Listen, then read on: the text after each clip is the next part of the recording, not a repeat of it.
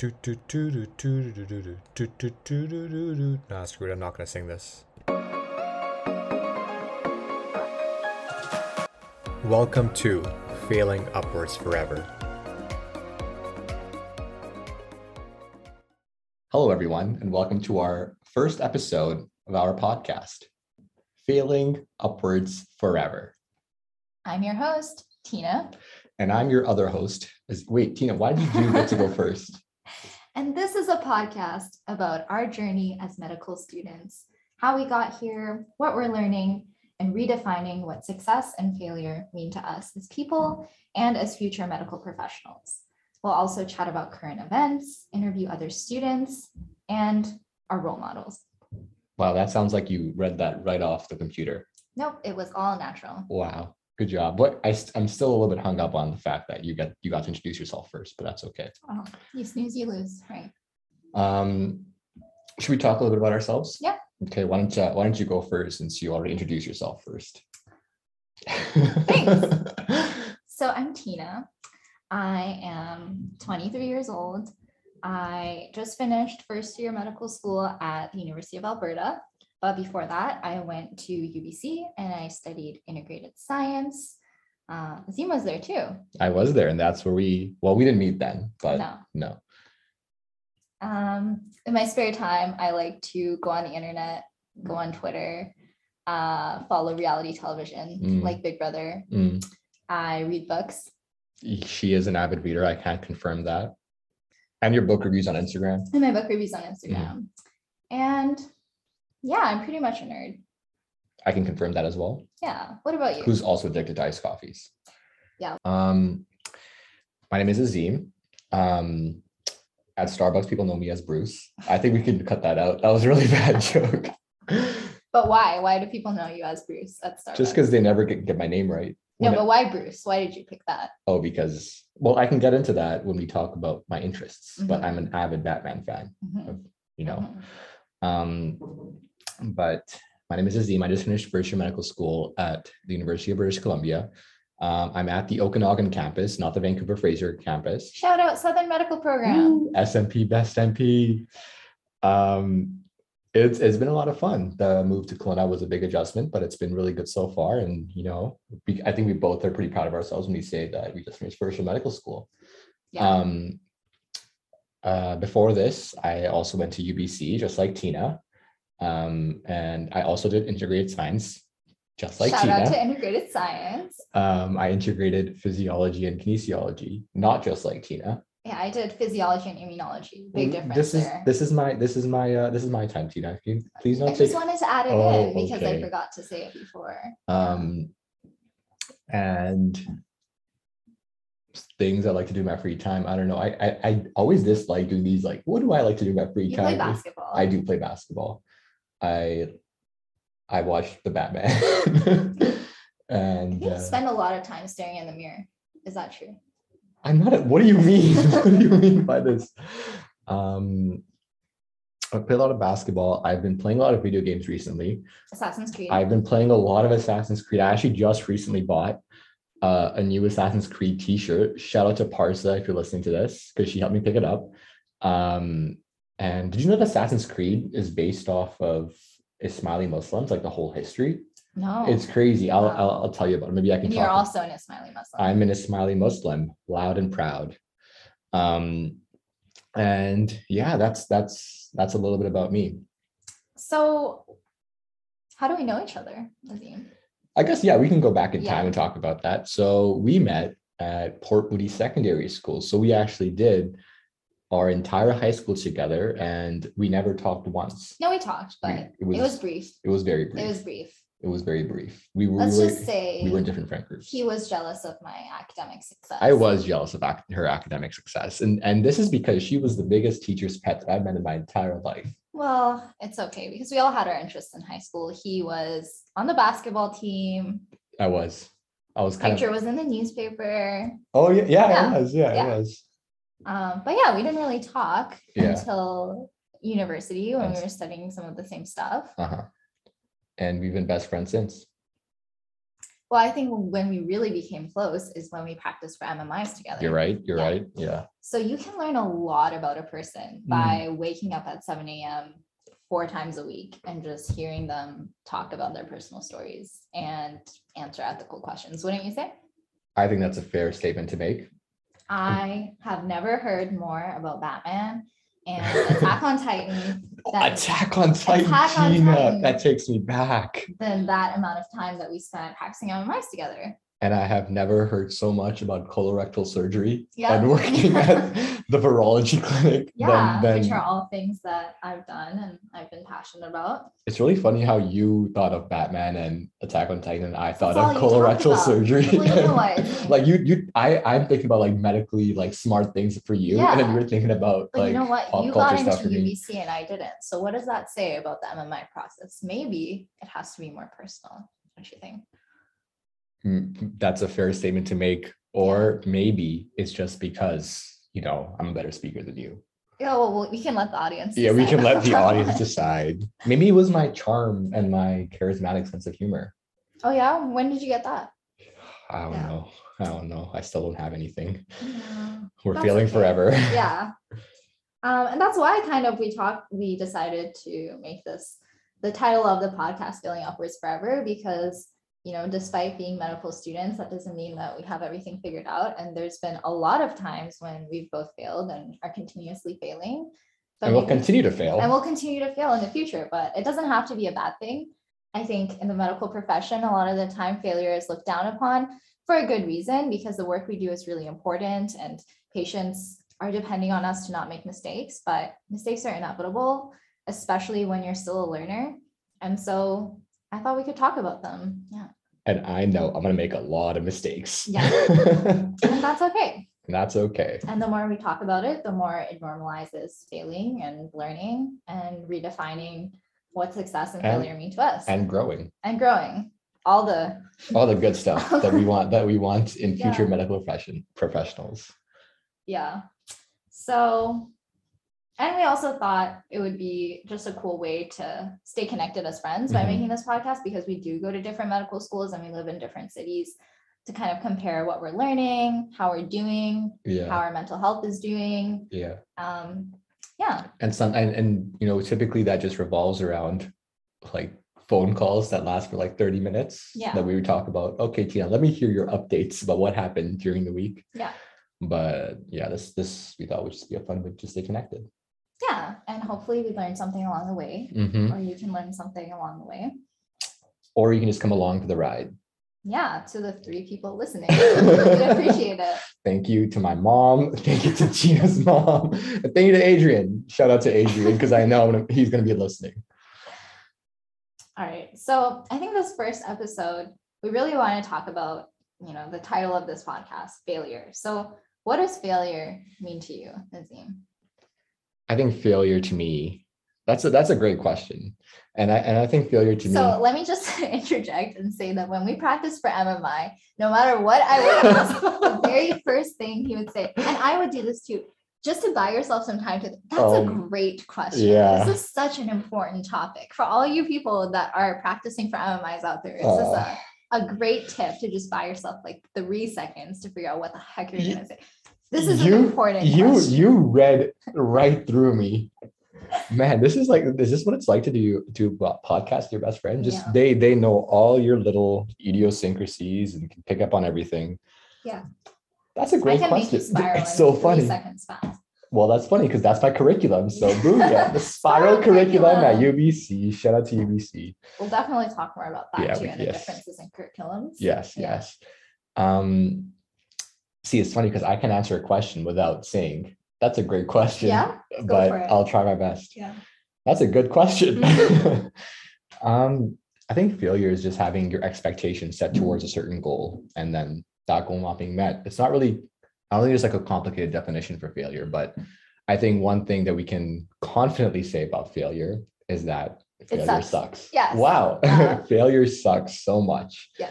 Just having, not only does it suck because you don't feel like you've met, the expectations of yourself, but there's also other people that hold you accountable, your parents, your friends, your family members. And it sucks opening up to them about the fact that you failed, because they also want you to succeed. I mean, when you don't get to that goal, it can be really, really hard on your ego and really hard on your self-confidence and your self-esteem. Yeah. And so failure sucks. Yeah. I love that you talk about, disappointing other people, because I think for me, that's a huge thing. And like, we'll definitely get into later how many times we both applied to medical school and just the whole journey of that and how exhausting it is. But personally, for me, one of the worst parts of getting that rejection letter or getting waitlisted is having to tell all the people that were supporting you along the way that you couldn't do it, because it's like you're not only letting yourself down, but they invested so much time and energy and they wanted you to succeed and you couldn't. And that just feels crushing in the moment. That being said, though, like, we also have to think about the fact that there's so many successful applicants, and like looking back, like, we know that there's some really promising, like, we're both, I feel, promising candidates, and the times we got rejected, it just goes to show how many people are super well qualified for medical school.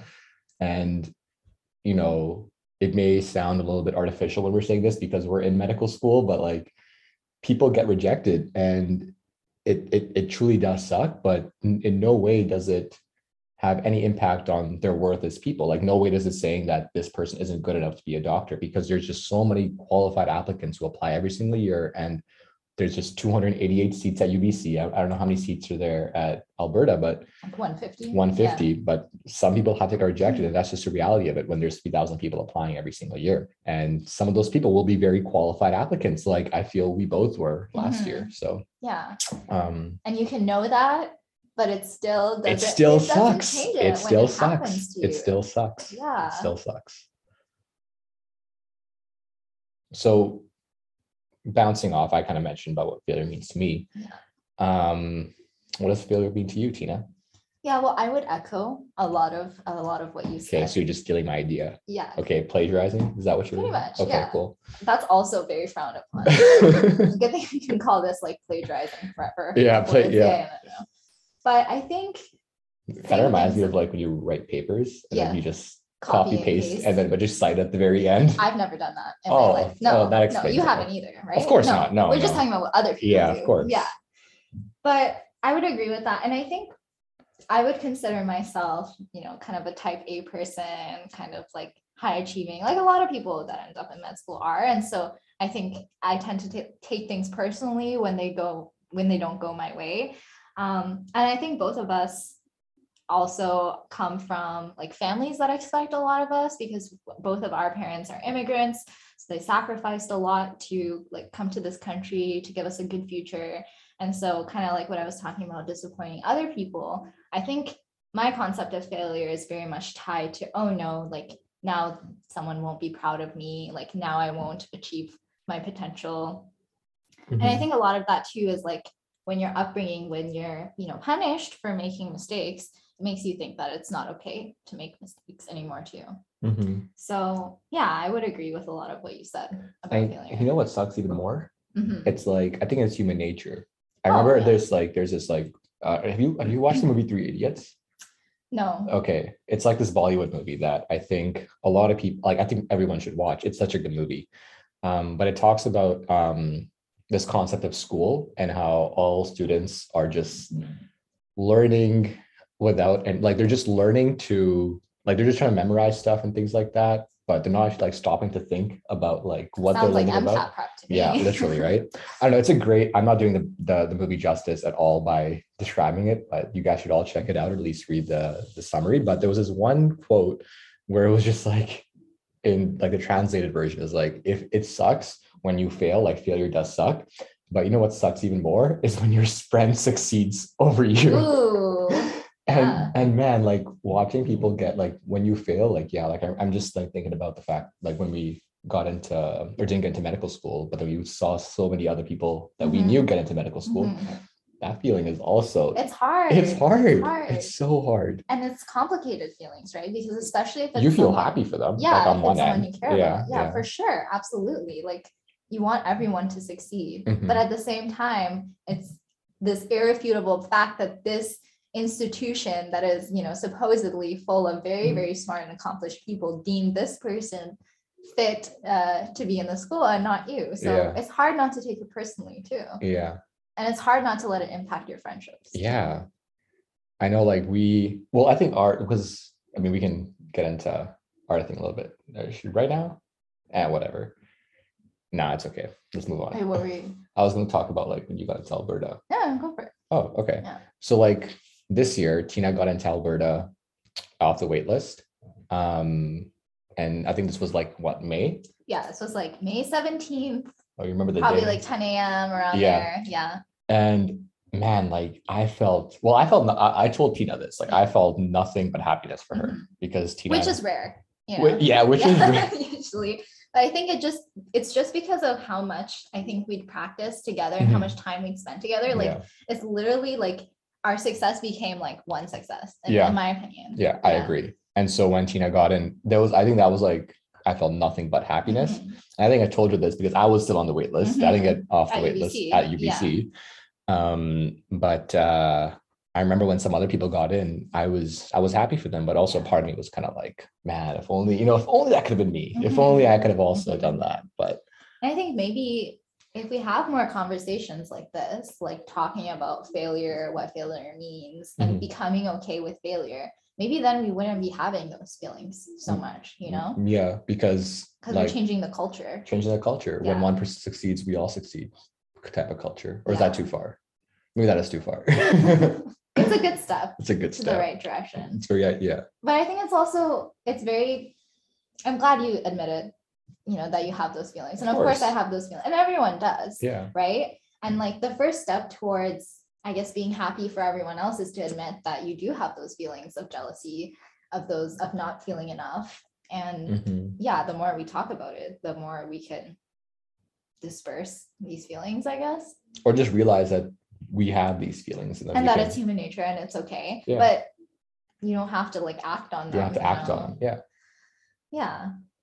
I remember I was talking to my counselor and she told me something pretty cool. She's like, emotions and feelings are so like fleeting. Yeah. They only last for like 3 seconds. Yeah. And so you can feel like a certain emotion, but if you just realize that you're feeling that in the moment, they're only supposed to last for 3 seconds. It's everything else that compounds them to last longer. Yeah. But emotions are only supposed to last 3 seconds. It's so funny because I learned the exact same thing on TikTok. Oh, okay. Yeah. TikTok, the new what? Mental health professional. Mental health professional. I was going to say the new Wikipedia. I get all my advice from TikTok. Yeah, really. That's fair. Like, that's fair. It's really bad. But these days, whenever I'm like feeling a certain way, I just go on TikTok and I start scrolling and I wait for something to make me feel better because they'll know how I'm feeling. And I just wait for the algorithm to pick up on the intricacies of my mood in that moment. And it usually does. Isn't that wild? That's crazy. I feel like we should talk. I really want to talk about this. Like, that's crazy. We can do a whole episode on TikTok.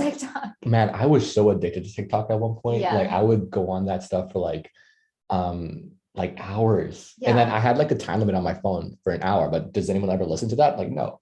So I would say, sorry, like ignore limit. And I would keep scrolling. I remember I was looking at my screen time at one point. This is in medical school. This is like time of midterms. The trenches of Bro, midterms. 3.5 hours TikTok time. And I at that point I knew I had a problem. So I deleted TikTok off my phone and just haven't looked back since.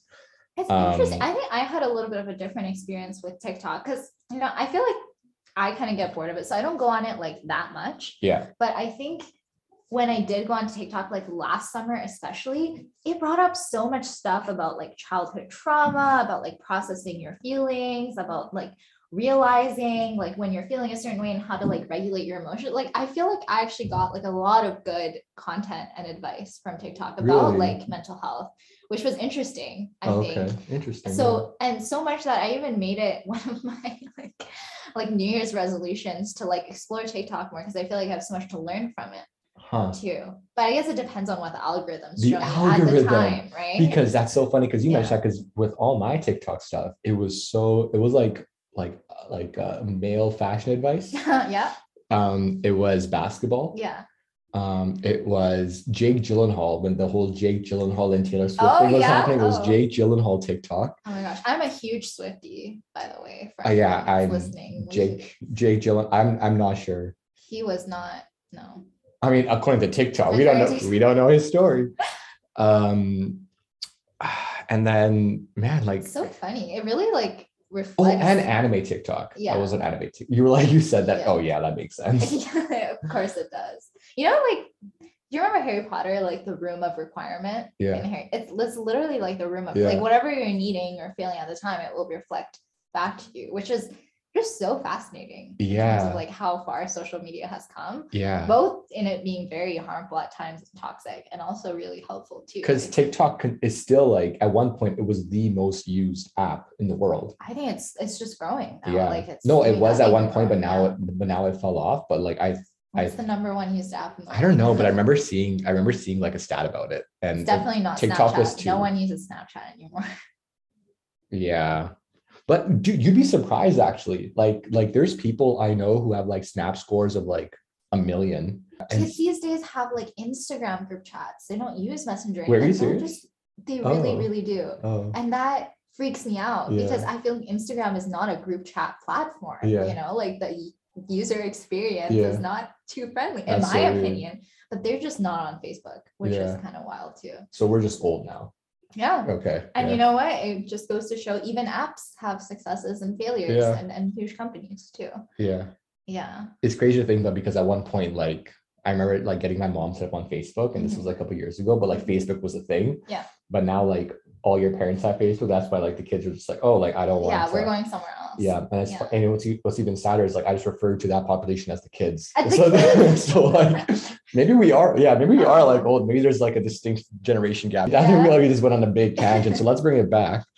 Well, one thing we did talk about that is interesting, I think, is this idea of like TikTok and how everyone's on it. Mhm. And I think a lot of people too are sharing their successes and failures on TikTok, especially their failures. Yeah. I've seen so many stories of people being like the most embarrassing thing that's happened to them. And I'm seeing a lot of stories of students applying to med school too, like sharing their MCAT scores, talking about like what they're doing and like whether they should, you know, apply to like other schools in the US or stay in Canada or things like that. So I think that's really good too, to like kind of, because you know what, there still is like a very big culture of like secrecy around like applying to medical school, where you know you kind of don't want people to know in case you don't make it, which is the whole aspect of failure, right? So I think people on TikTok are talking about it more, which is really interesting. Yeah, I never like I could understand it, why people would be so secretive about it, but I never agreed with it because yeah, I don't know. We can get into that later, but something that I found interesting is like, I don't know, but like being in medical school, I feel like it's a much more positive environment now. Yeah. Right? Because it's kind of like you can kind of just support each other without thinking about whether they're directly competing with you, because chances are they're not. Yeah. Because of the way that like CARMS matching works. So I've personally found that to be helpful. I think you're right. And I think also there's less of a penalization, if that's a word, for students. And so if students end up failing, or you know you aren't doing well as you're supposed to be doing, you know, compared to the rest of your classmates, the faculty is just there to support you, and they ask like, how can we support you better so that you know you are up to par with the rest, because everyone who gets in medical school, like they're all proven applicants, right? And so the faculty is always just there to support you, and so that's super different from undergrad. I found that so shocking because when I felt like I was just like overwhelmed with all the support and the resources and everything that they were offering us. And I thought, well, where was this in undergrad? Like, where was all this? Because in undergrad, it was like, you know, if you don't get the best grades and you're not doing all of this stuff, then you're simply not able to get in. But in medical school, they're like, hey, how can we support you? How can we make sure that, you know, you do as well as you want to? Which is great. But I wish that support had been available like before for students that it really does feel like you're going through the process alone, right? Because there's no like specific program that's like pre-medicine or anything like that. You just kind of have to figure it out as you go, especially if you're someone who doesn't have connections. If you don't know a lot of medical students, you're not really aware of like how you're supposed to write your application, like how to prepare for interviews, which is something that I think needs to change. I think a part of that also is just because there's because in medical school there's like a set number of professors, and like we have like course leads and things like that we can easily get into contact with university. Everything is just so dispersed, like all the professors and things like that. In high school I felt like we knew all of our professors, and like we knew how to get into contact with them because it was such a small area. But university is just so big, everything's super dispersed. I think that might be a contributing factor, but you're right, just felt so much support in medical school, which has been good. And there's also a lot of mental health support, like the physician's health line and things like that. Like it's been great. Yeah, so we both get like 6 free like counseling sessions a year in each of our universities, and like our faculty has like 2 counselors that just, or psychologists that just work. And I didn't know that. That's pretty cool. And I think UBC has like similar things too. Yeah. So that's been really nice. Yeah, and also a huge plus, because remember when I was an undergrad, like the wait to get into counseling at UBC was quite long. I've heard of people that graduated and then they got the call that it was finally their turn for counseling, which is wild. It was quite long. Yeah, I mean, we could talk all day about like how we need more mental health support in our universities, and we both have our own stories of like mental health that we'll share later on. But I remember when I did fail, like my counselor was someone I relied on heavily, and that can be really helpful. In medical school, right? In medical school, because we also went through failures in medical school. Hell yeah. Imagine that. And it's funny that you mentioned like being in high school and like the environment that we were in high school, because it just made me think like we both did the International Baccalaureate, the IB program in high school. So you and I have actually been in sort of like a hyper competitive kind of environment, success-driven environment for like a long time, since grade 9. And that's probably changed like a lot of how we view the world and how we view like success and failure. Yeah. So I remember in IB, everyone was very smart. Like I felt very intimidated. This one guy got into Harvard. And but what was so nice was that we were all really, really happy for him when the one person. He was the most humble, humble, the smartest, like the kindest, the nicest. Yeah. Oh my, like all around good dude. If you're listening, he's not. I don't think he is. Shout out to him. Yeah. But there are a lot, not just him too, like people from our school went to like UPenn, like UCLA. But it was very hyper competitive, and I remember in that, I remember in that moment, we all were able to rely on each other for support. And it's similar in med class. In a lot of ways, medical school is very much like high school because you're in the same cohort with the same people, you have the same classes, there's clubs that you can join just like high school. So it's very interesting coming back to that environment, but being like a lot older and studying a different thing. More mature. Supposedly. I don't know about that. I don't know about me. Yeah, you're right. Okay. Well, branching off this topic of failure and how much support we received, what was your biggest failure in life? So we're just going to get right into the deep and the nitty gritty. What was your biggest failure? So actually, this is like prime trauma bonding, isn't it? Yeah, definitely. You need to call your counselor after this, like, have her on speed dial. So I want to talk about first year of university, because that was a rough time for me, I think. Because, IB was hard, but like we did what we could. We got the support that we could. The first year university was really tough for me. Historically, I have struggled with I've just struggled. No, I'm just kidding. I've struggled with subjects like math, physics, anything that really involves like numbers. Even chemistry was like hard because there was a lot of like, I don't know, like analytical concepts to think about and understand. And so I really struggled in first year, and I did not get the grades that someone who's like aspiring to go into medical school would want to get. Do you feel comfortable with sharing? So I think my lowest grade was probably like in the 60s for like integral calculus. That was my worst class. 60s. Yeah, so I got like a 67 maybe or 68 in integral calculus, and like you get that in your first year. And then I think in chemistry and physics, it was in the 70s. Yeah. And for the record, Tina was easily one of the smartest people I knew in high school. Like I remember in grade 9, the teacher in that English class, I will never forget that. Like the teacher. So Azim is really bitter that I got top student in English class 9. In English 9. But the teacher kept calling her up and being like, Yeah, so this work by Tina Kia has just been Yeah. absolutely, that was a really bad impression. I don't know why my voice but been absolutely amazing. And this is a Yeah. perfect example. Kept all her stuff for, for examples in the Yeah, so future he had to and write things a like that. children's book, and he kept my children's book to show his future classes. Yeah, probably because you look like a child as well. You Yeah, same good thing you height. can't see us. Yeah. Um, yeah, like but even in grade 9, like in Mhm. science class as well, I remember like the professor would, brought her up and being like, yeah, this is a prime example of what a great presentation looks like, and pointed to Tina. And so Tina's had a lot of success in high school, Yeah. a lot of success in high school. And so, although, even at the time, it didn't feel like it. Even at the time, it still well, it felt was like just, I could do better. it was just so normalized. Yeah, like yeah, it's so normalized. you getting a 90, like 90, I'm a 95 student, or I'm a 99 student. Right. And so it just goes to show like how brilliant you were, and what a shock it must have been when you went into undergrad and got a 67 or whatever. Yeah. And yeah, it's like it was all your hopes and dreams just shattered. Yeah. Right. Because imagine being in that position. How are you gonna like think that it's even possible for you to like get into medical school or anything? And you know what was so frustrating is a lot of the professors in first year were like very like anti like pre-medical student. Like I would remember being in a class of like 200 other people, and the professor would be like, how many of you here want to go into medical school? In like a first year physics class. And like obviously like 90% of people, their hands would go up, and the prof would just laugh and they'd be like, haha, that's going to change.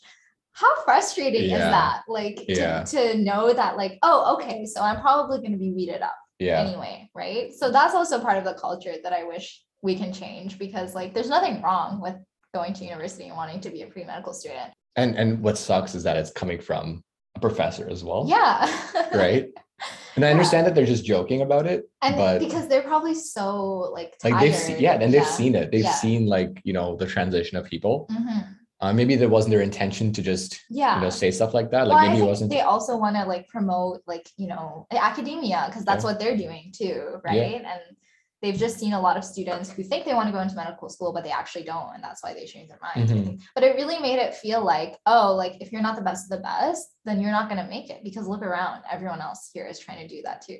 So as someone who's like not doing well in the class, and then you also see that, it's so discouraging.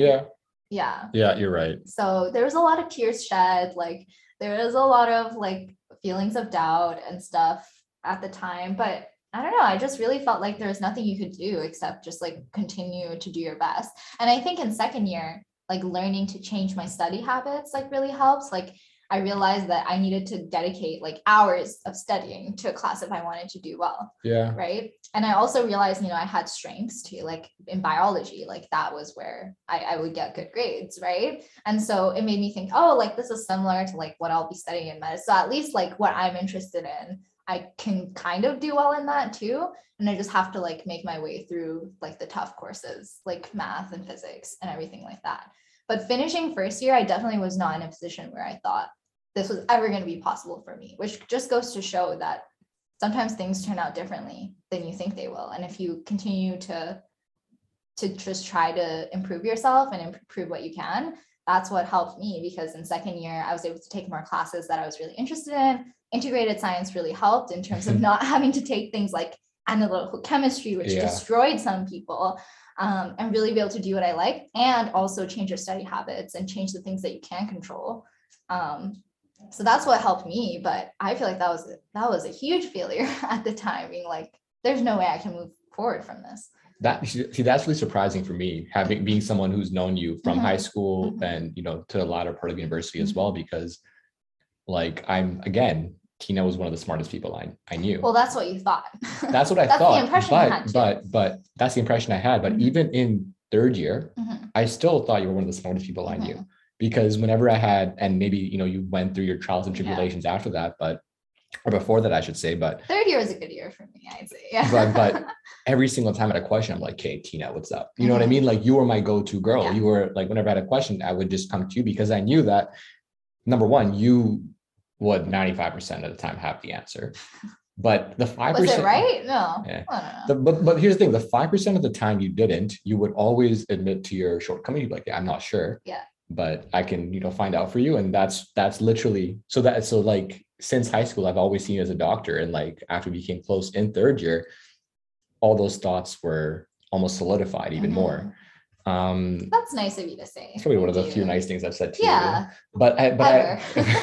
but I think that just goes to show, like, sometimes even though like you might have failed, Mhm. right? That's just in just one aspect of life. That's just one part of your story. Exactly. Right? But overall, like the person that you are, and the way other people see you will perceive you. shock you sometimes, right? Yeah. The amount of nice things some Mhm. people have to say about you is just like things that you wouldn't even think of. And you're like, wow, I never realized you viewed me that way. Yeah. Which just goes to show how important it is to have a support system when you fail. Yeah. They can pick you back up and Yeah. tell you that your failure is not who you are. Because sometimes that whole like positive self-concept that we should all have of ourselves, sometimes we can't always have Where that. is she? I don't know.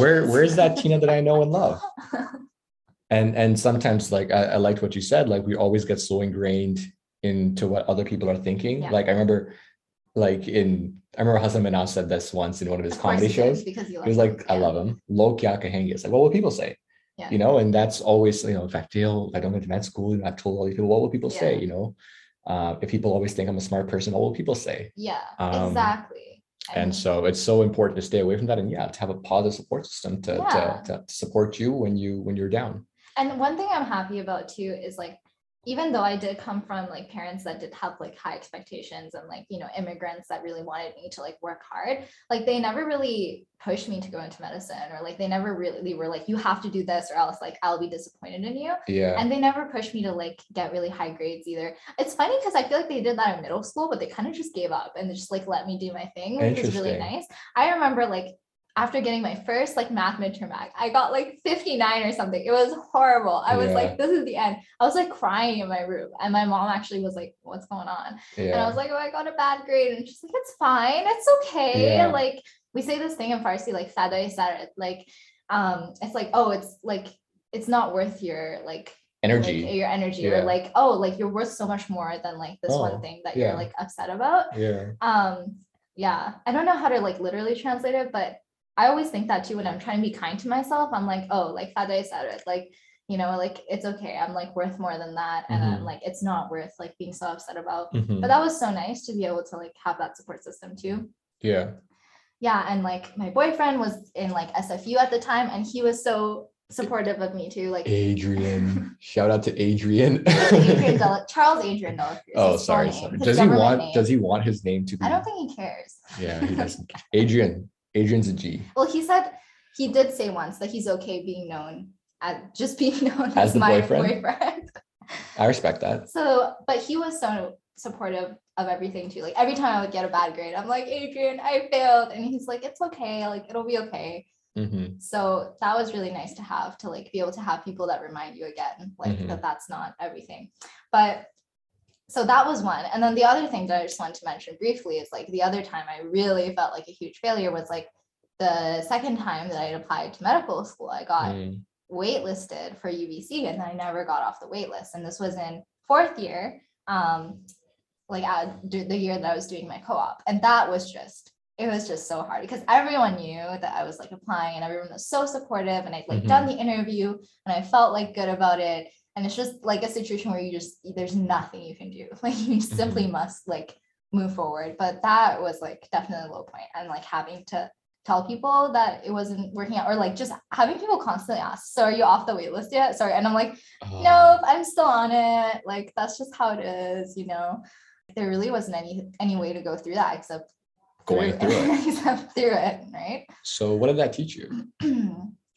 Well, I think there's a lot I couldn't control about it. Like the only thing I could control was, I guess, how I felt about it, and like how I viewed the situation as, oh, well, at least I got waitlisted.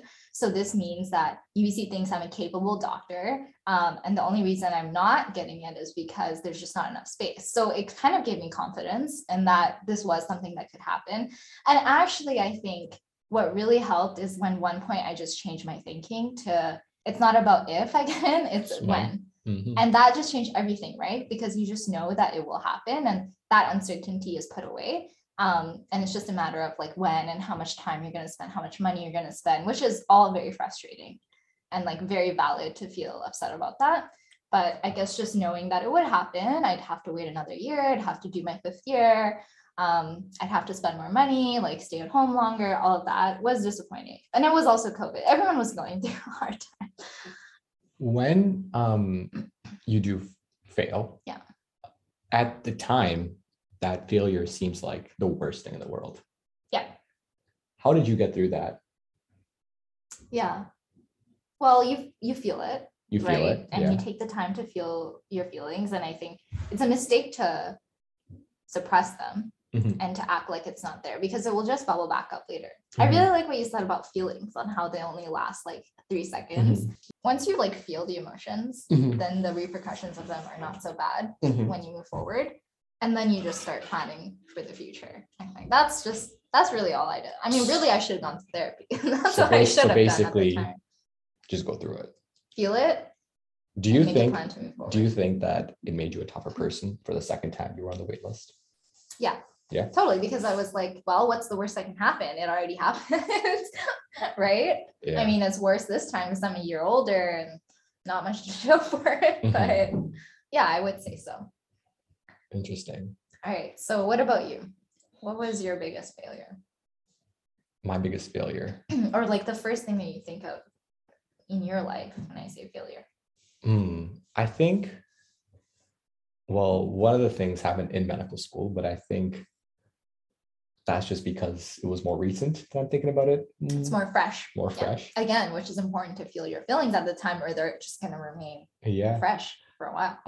But I think my biggest failure was probably like a string of failures that happened in third year. And it was so I've taken the MCAT about almost 3 times. So I took it first. Why almost 3 times? Because then I got in 2 days before I was supposed to take it. The third time, right? And that's a good story. That was a great story. But let's see. So in I want to say 18, so after my second year, I was studying for the MCAT and I got a 511. Which is tall, or is that a good score? 511 it's like 83rd percentile, I would say. For UBC this year, I believe average was 514. And so it just goes to show how competitive things are. And because I wanted to make myself more competitive, because my GPA at the time wasn't the highest. My GPA was 84.8, I believe. Which is also below average for UBC. It's just like at this point, it's like 89 or something, right? Yeah, I was very below average. My life story. And failing upwards forever. Yeah, and then so I decided to take the MCAT again because I want to boost my chances. And so I'm doing research this summer because I'm PI about pediatric kidney transplant recipients. Is this a good time? No, it's not. Is this a good time to say that Azim has 4 publications? He's basically edit that out. I don't want to be bragging like this. No, well, you're not bragging. I'm saying okay. But no, he is a dedicated researcher. He has a lot of research experience. I don't. Anyways, so I was doing research and I was waiting for the MCAT and I got a really bad score. I got a 506.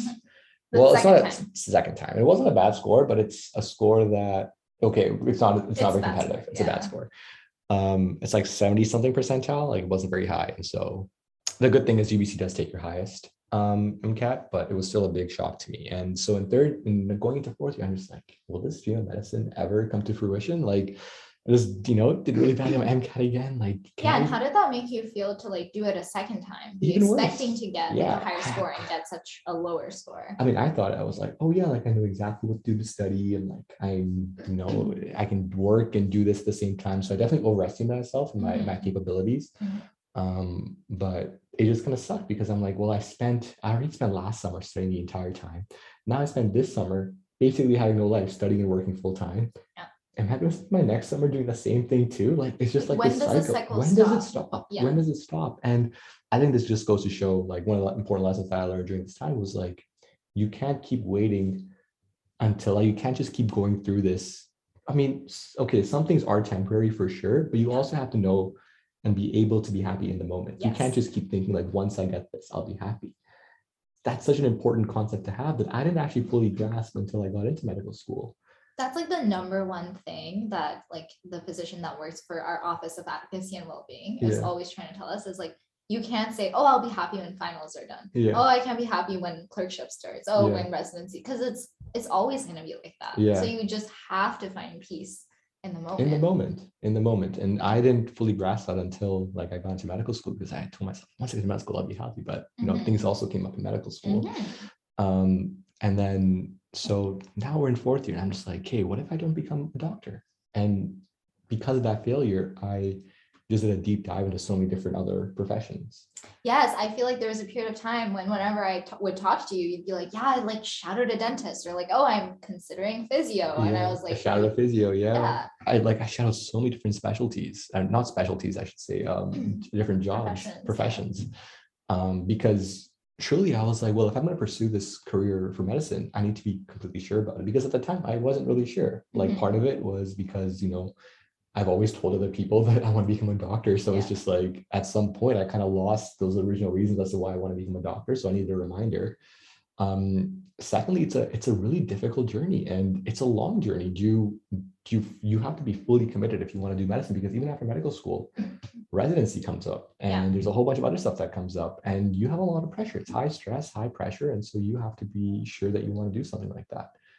And so that's what you gained from that adversity. And it's also like, well, if I have to do it, I have to also spend another summer in the MCAT possibly. So I got to be okay with that. And all of these things I wouldn't have explored, and I wouldn't have had these questions answered if not for that failure in the first place.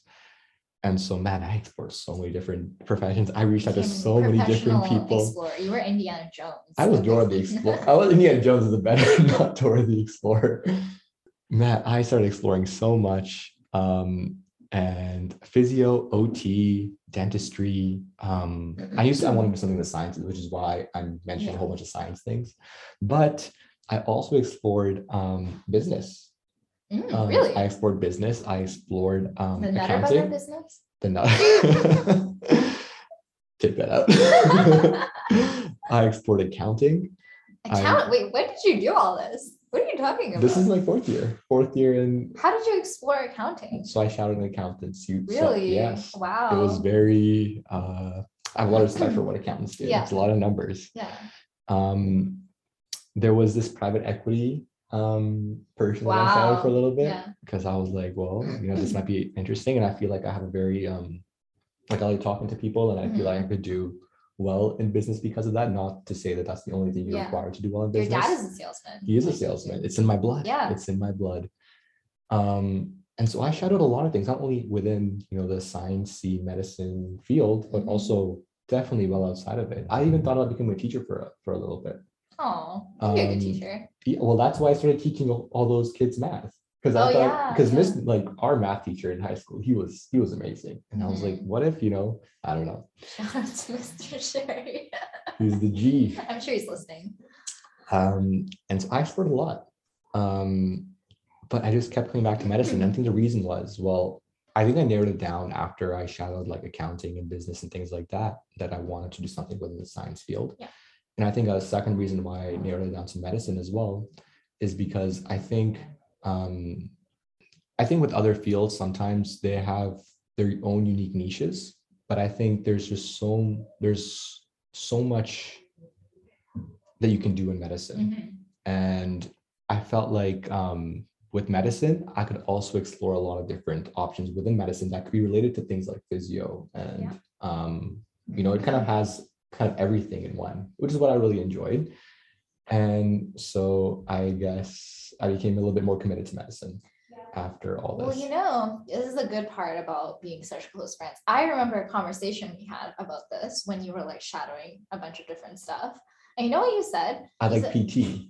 No. When you said that when you I think you shadowed like a kidney doctor, like a nephrologist or something like that, like at the time. So you shadowed medicine. And you were like, what was so cool about medicine is that this doctor, the whole day he was solving problems. Yes. Like from when he first started, he was like reading patient charts. He was like figuring things out. He was solving problems the whole day. Like the whole day was. I think that so was the Emerge guy. Oh, the Emerge guy. Okay, well, which makes sense, right? And so I still remember you telling me that, and which was like a conversation that we had so long ago, but it must have like made an impact on me that you like told me that and that I remembered that. because you know what, that is so true about medicine, right? Yeah. You're always solving a problem and like helping someone. And I think that's what really makes For it sure. interesting for us. For sure. Yeah. But also, like along the same lines, I also realized that when I was shadowing the PT, they were also always solving problems. OT, pharmacy, because pharmacists are constantly just checking over mistakes that sometimes doctors can make, because doctors have a lot of stuff going on, and sometimes it's human nature to make mistakes. Dentists always also problem solving. Like, I might need to get braces, and my dentist gave me like 2 or 3 different procedures about, you could do this or this or this, and she could see the wheels turning in her head, being like, hey, what's the best one? But yeah, like, and I came back to medicine, and I think that kind of solidified, okay, this is what I want to do, this is what I'm going to pursue. And so I think that failure, that long-term kind of thing, even after my 3rd year, because you remember how bad my 3rd year was. That was your first year. I was just like, hey, I want to do this, and lo and behold, we did it. And you were ready to take the MCAT again, like, for a 3rd time. Like, that's how persistent you were in this, because you'd explored and gotten that clarity that this is what you wanted to do, and you were like ready to do it again. And then here is the great story of how you got accepted into medical school. It's kind of like getting around and being like, okay, now I definitely want you. Because you were on the wait list. And then how many days before school started? Did you get in? I studied for the MCAT this past year in 2021 for like 3 months, I think. Because you got on the wait list in May. And then you started studying. May, June, July. And then I think my test was scheduled for the 24th of August. First day of classes for medicine was August 23rd. And I think on the 18th, I found that I got into medical school. You got a call. I got a call from the dean being like, congrats, you got, or the assistant dean or something, being like, congrats, you got Which in. is come to Kelowna. Amazing. 3 days before. Talk about coming in clutch. Clutched it like Kobe. Shout out to Kobe. At the very last second. Very last minute. Just, it was, and honestly, my mom was like, wow, look at that. Like, there's always a plan in place, because I know for a fact that if you got into medical school in May, you wouldn't have done nothing. You were playing video games every single day, but you studied, and now you have more knowledge, and look at that, you're going to medical school a little bit more prepared. That's such a your mom thing to say. Shout out to Layla.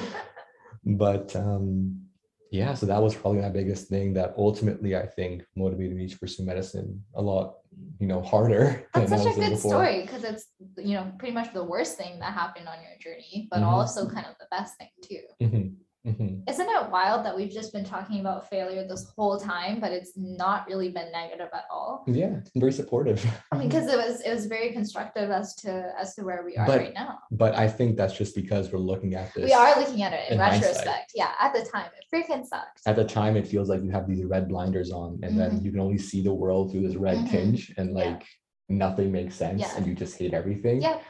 And now we have the good memories too of getting in. Because I remember, I remember when the time I got waitlisted, like this past year, like I was just so unfazed by it for like 2 days, and I was just like no emotion whatsoever. I remember. Oh really? I was so done. I was so upset. I was like, why did I even attempt this again? I'm so upset. No, I had no emotion whatsoever. I was like, it is what it is. My mom, she's like, are you okay? I'm like, yeah, it's fine. It is what it is. I remember like my partner at the time, like, was talking to her, and she's like, I'm like, it is what it is.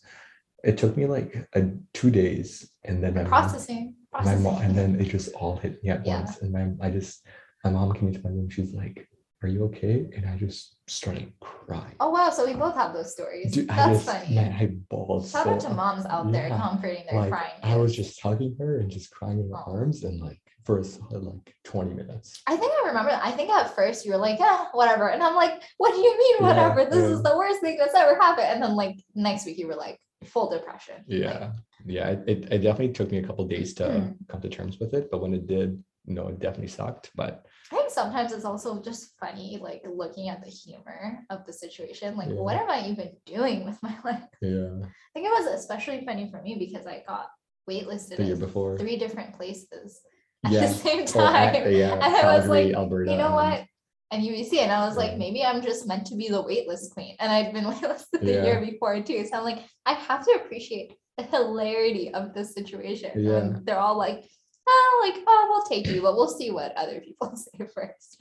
What sucks is that like it also puts your life on pause. Like for medicine specifically, this is unique to medicine, but like when you graduate and then you're just like, okay, what do I do now, kind of thing, right? Yeah, and as a planner, I hate not knowing what my life is There's a going to look lot of like uncertainty if you're applying in to 3 medical months. school. Yeah. A lot of uncertainty. And we both had to move, which is like a whole other conversation too. But we had to like pick up our life and say goodbye to our friends and like get a new place in a new city where we didn't really know anyone to start a new program. It was a huge investment. So difficult. Yeah. But I think that's another challenge that we overcame.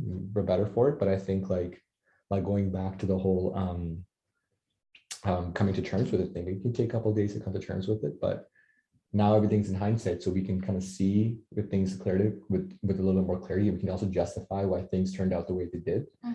And ultimately, I think, speaking to failure, in the moment, it can be so tough to see that, why that happened. Yeah, it feels like it's like, why is this happening to me? But then if you just keep moving forward, like take as long as you want, take a day, take a week, take a month, take a year if you want to, you know what I mean? Like truly take as long as you need to come to terms with it. And but if the first step is to, literally start moving forward. It can be as simple as literally making your bed. Oh yeah, we talk about this all the time, but making your bed can change your entire day. Yeah. Especially like because we were both like living alone in medical school in a new city, and like COVID was still happening. I found that if I didn't make my bed, that was just like a depressed day. Like there was not a lot going on. Mood was not good. Or if you don't go outside in a day, like these little things can make such a big difference. Yeah. But it can be as simple as, making your bed.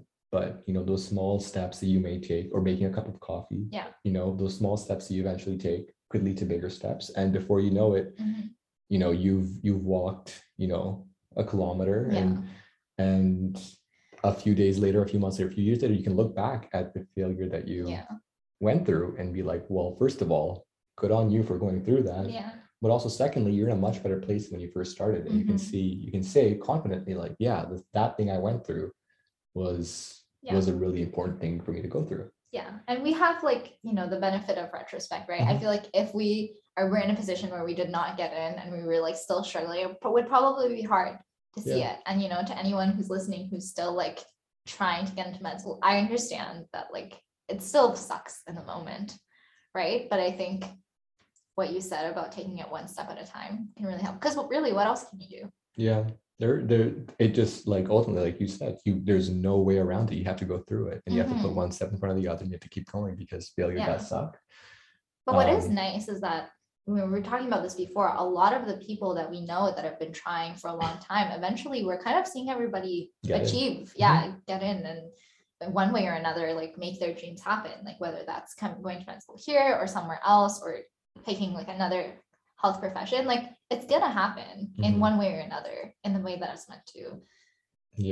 But also you also know that people who may have gotten waitlisted this year, like I remember talking to a few people this year who got waitlisted or rejected, and I'm like, I can see you as a great doctor. You know what I mean? Like it's nothing against them, it's just like there's, and it's gonna happen for them too. It just might take a little bit longer, which sucks, but that's just the reality of applying to medical school in Canada. There's only a certain amount of spots, and like some of the classmates that I met, oh my gosh, so brilliant, like amazing. Like there's a lot of like older people that have had entirely other careers that have applied over and over, or like had another career and decided they want to apply and gotten in. Like there's so much talent. And honestly, when they come in, like those are the people, like me personally, like I look like there's this one person who's a nurse who's been a nurse for quite a long time. Literally, whenever I have a question, I'm just like, I'm gonna go to her. The nurses in our class are so knowledgeable. They know everything, right? And so people come from different backgrounds and stuff like that. They become experts from their own background in that respective field. And we're so lucky we get to learn from them, right? And like become better too. It almost, I mean, like we could do a whole episode on imposter syndrome in medical, but like everyone just feels so like accomplished, and we're just there like, I have an integrated science degree. Hell yeah. Living life. No clinical experience whatsoever, but I'm just here, I'm vibing. Good time. I know how to do a head and neck exam. I don't know how to do that because we didn't do neurology yet, and we don't spiral at our school. Well, we spiral in other ways, Well, I think that's pretty good for episode 1. Yeah. What do you say? Yeah, I think so. What do you think the main takeaway is from this episode? Failure sucks. Failure sucks. Failure will happen. Failure will happen. Looking back, failure can ultimately lead to bigger and better things. It can help you as a person and build character. And we're all about building character all about here building on character. Failing Upwards Forever. We have the highest standards for integrity and character. But well, yeah. I think that concludes it. So thank you to everyone who's listening. And we'll see you guys next time on Failing Upwards Forever. That's it for More now. great conversations. That's it. Peace. And then do the outro music. Do, do, do, do, do, do. We're keeping that in.